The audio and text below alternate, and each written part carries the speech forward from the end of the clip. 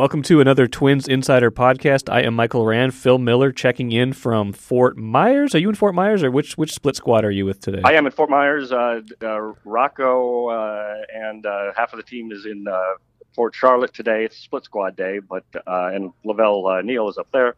I stayed back and I'm in Fort Myers with the rest of the club.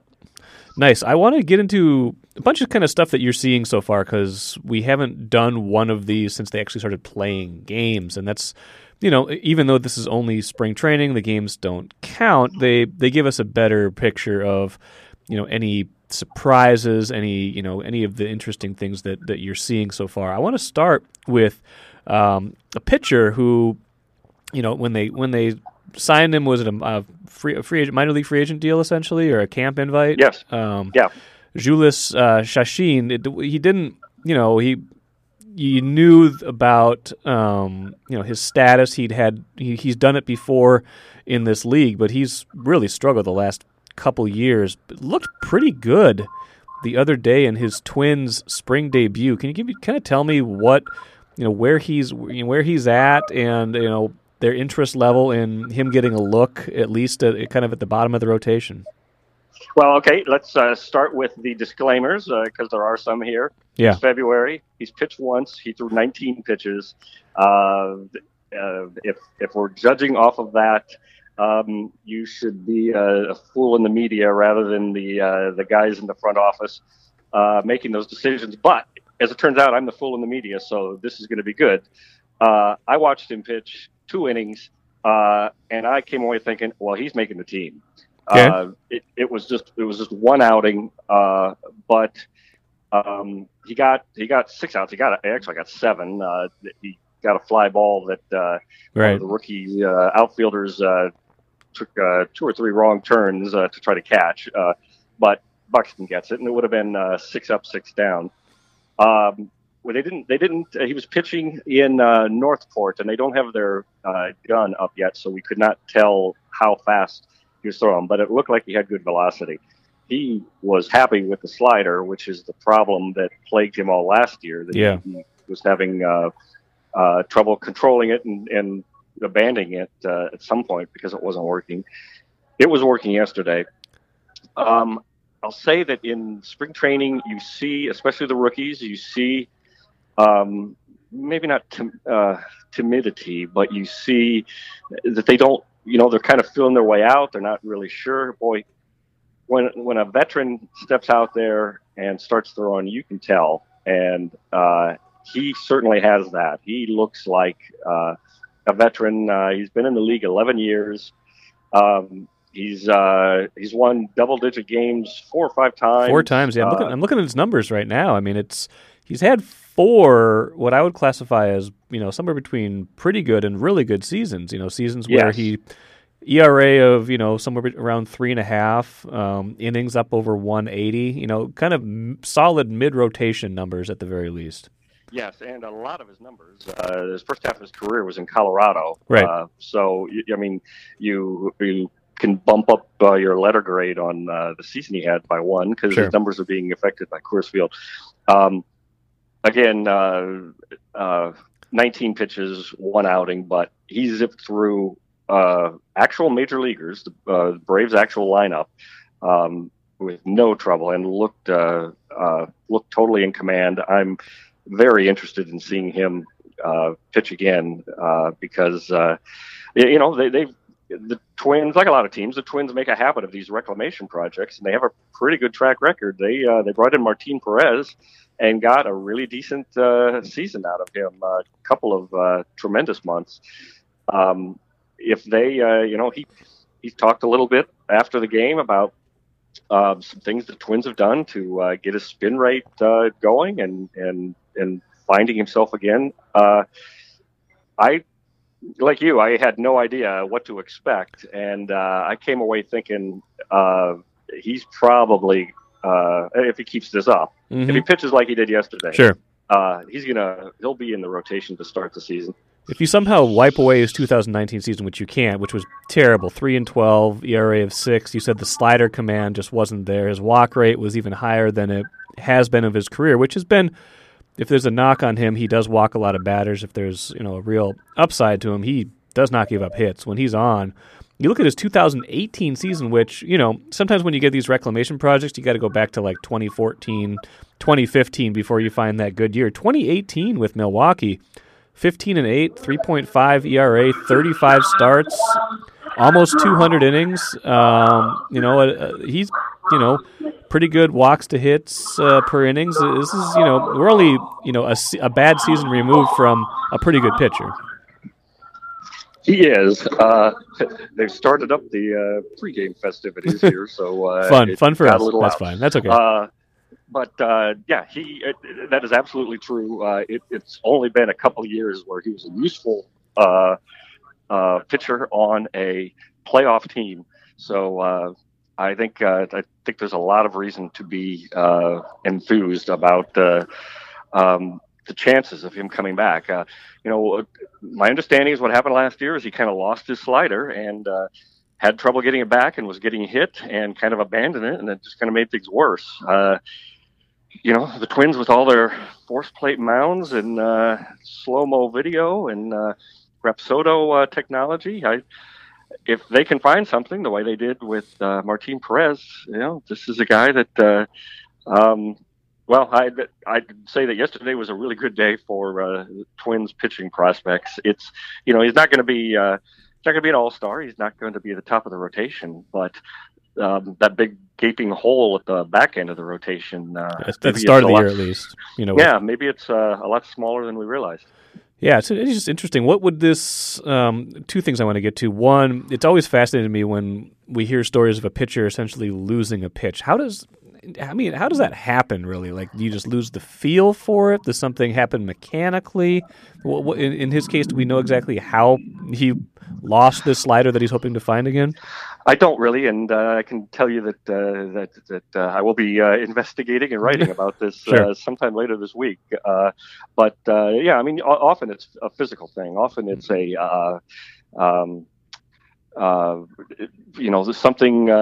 something goes wrong physically that you are compensating for, and that is the most frequent. I don't know if that's the case. He pitched a ton of innings. He's a workhorse, and in 2018, I think it was, he might have led the league in innings pitched. So led the league in starts, not innings pitched. In starts, okay. So he's a workhorse, and sometimes there's a carryover effect. I don't know. Sure. I don't know. In a month, we're going to burn this podcast because I look so foolish judging someone. I will never burn it. We will play this 6 forever. Outs. But maybe this is the highlight of his year. But it was a perfect first start. Yeah. 2 really good playoff starts for him, by the way, in 2018, too, with the Brewers. He had 5 innings of shutout ball against Colorado and a 7 1/3, 2 runs against the Dodgers. So he's a guy that's pitched on a bigger stage. Okay, I don't want to make too much about him. I do. The other question I had for you, though, is his emergence obviously would probably push someone like a Devin Smeltzer or a Randy Dobnak or somebody out of the conversation if indeed he wins that spot. Is that accurate to say? Yeah, temporarily. Right. I mean, Rocco said yesterday before the game, the anticipation is that they will use more than 5 starters before Pineda returns on Mother's Day weekend. So I think they're counting on needing those other guys. So I wouldn't be. If I was them, I wouldn't be too down about it, I guess. I think Dobnak and Smeltzer are definitely getting their chances this year. Okay.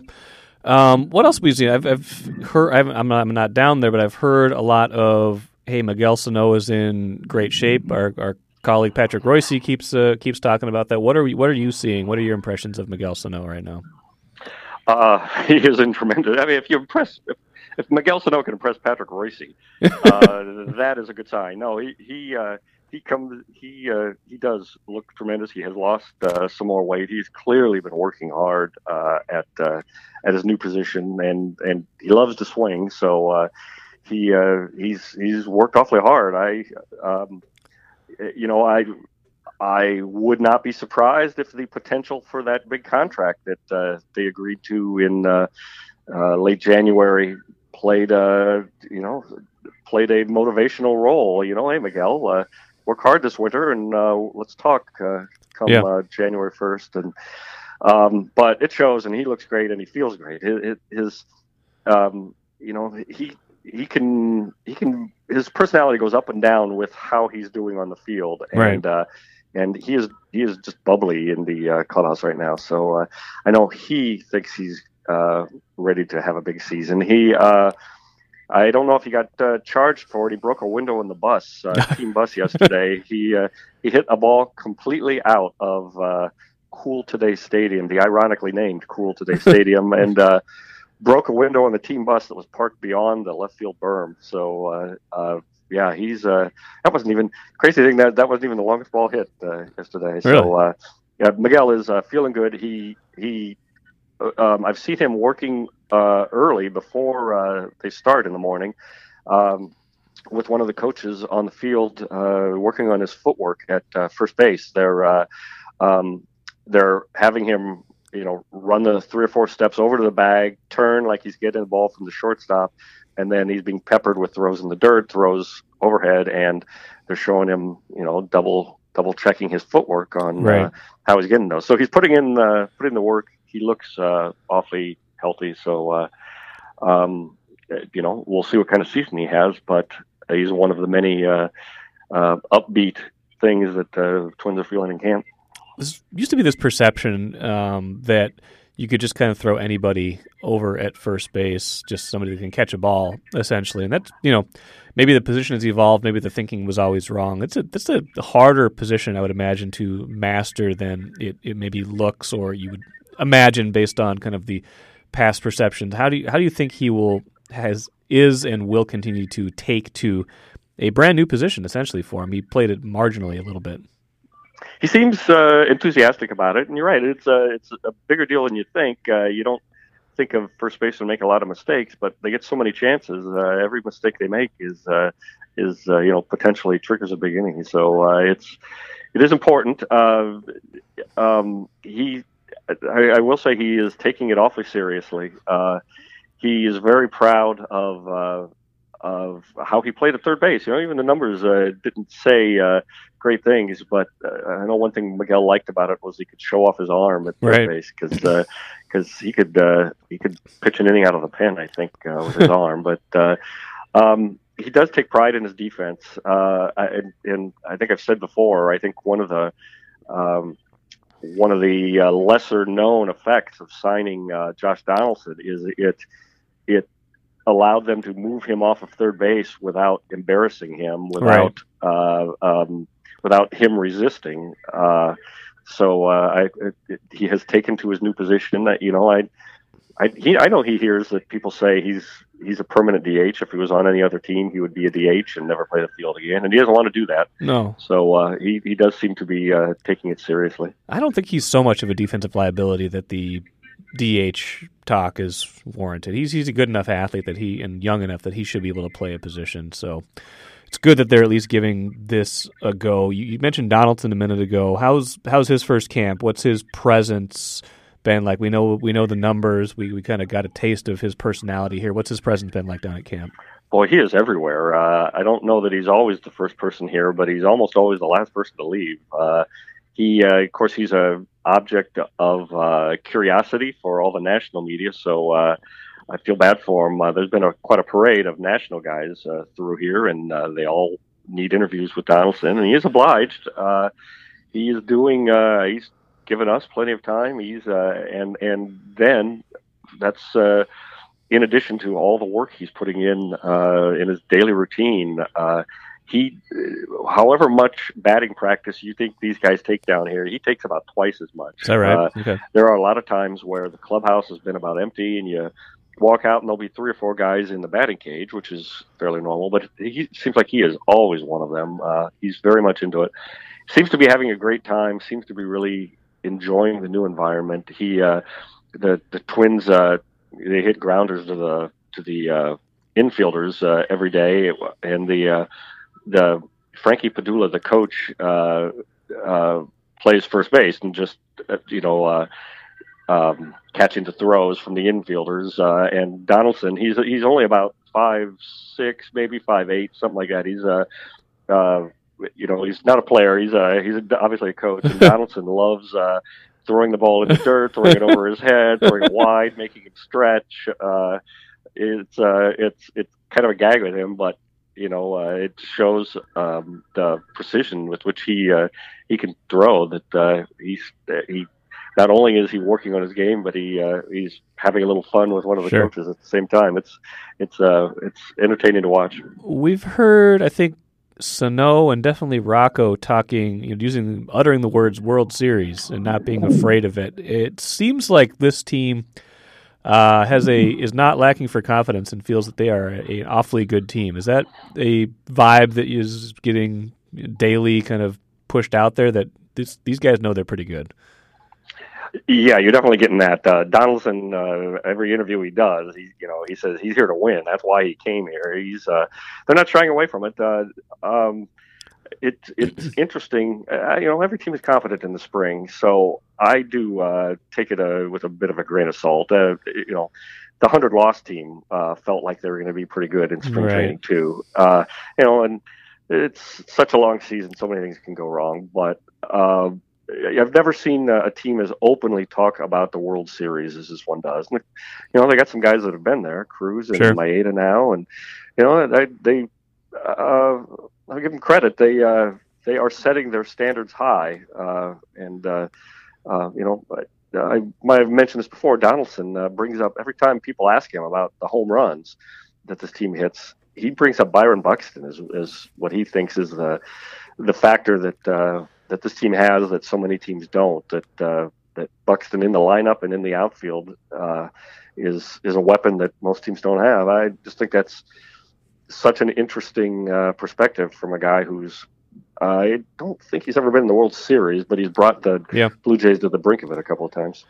Speaking of Maeda, I want to end with that. We had a couple reader questions. One a question, one a comment. I think they're kind of in jest, but kind of shows the kind of level of intrigue and skepticism, maybe the wrong word, but just when someone gets traded for a top prospect and there's some money involved, there's I think he's going to be judged a certain different way. Leslie wants to know, when do we panic about Maeda? I think it's joking probably, but he gave up the home run to start his first start the other day, then settled down nicely. What did you think of his first outing and the attention? To be fair, if I have a guy making the team after watching 19 pitches, I probably am cutting Maeda for giving up too many home runs after watching just one. His first game. It's not a good ratio. I mean, if he does that in the regular season, he's gave up about 100 home runs this year. We can't have that.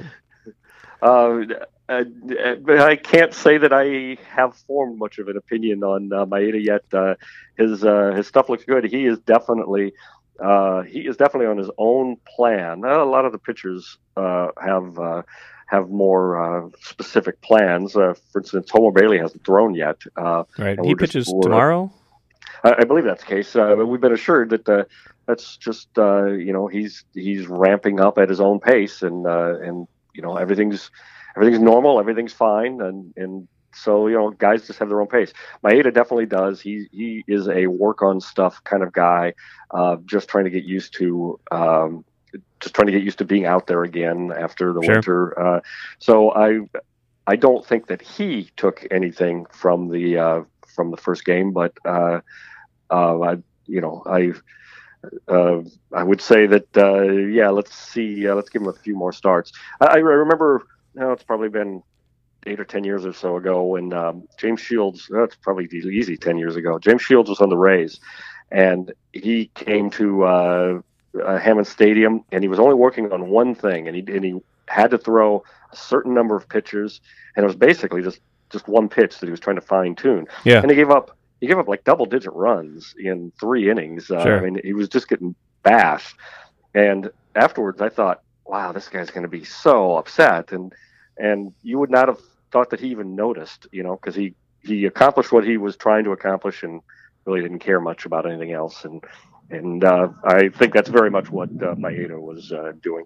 as well. Okay. The fans have decided that it's a big deal. He said, if my Chicken Fingers, a friend of mine, says if Maida does not perform equal to or better than Odorizzi or Barrios, then the Gratterall trade will have been a failure, and the additional $10 million acquired will serve as an insufficient salve for myself and the remaining fan base. So you got that to look forward to on February 26th. Well, I'll tell you what, a team that declares that it's headed to the World Series or that's its goal will deserve to be questioned pretty intently if they don't at least approach that. So I think that's probably fair. We'll see how the season goes. Sounds good, Phil. Appreciate it. We'll check back in with you soon. Okay, Mike. Good talking to you.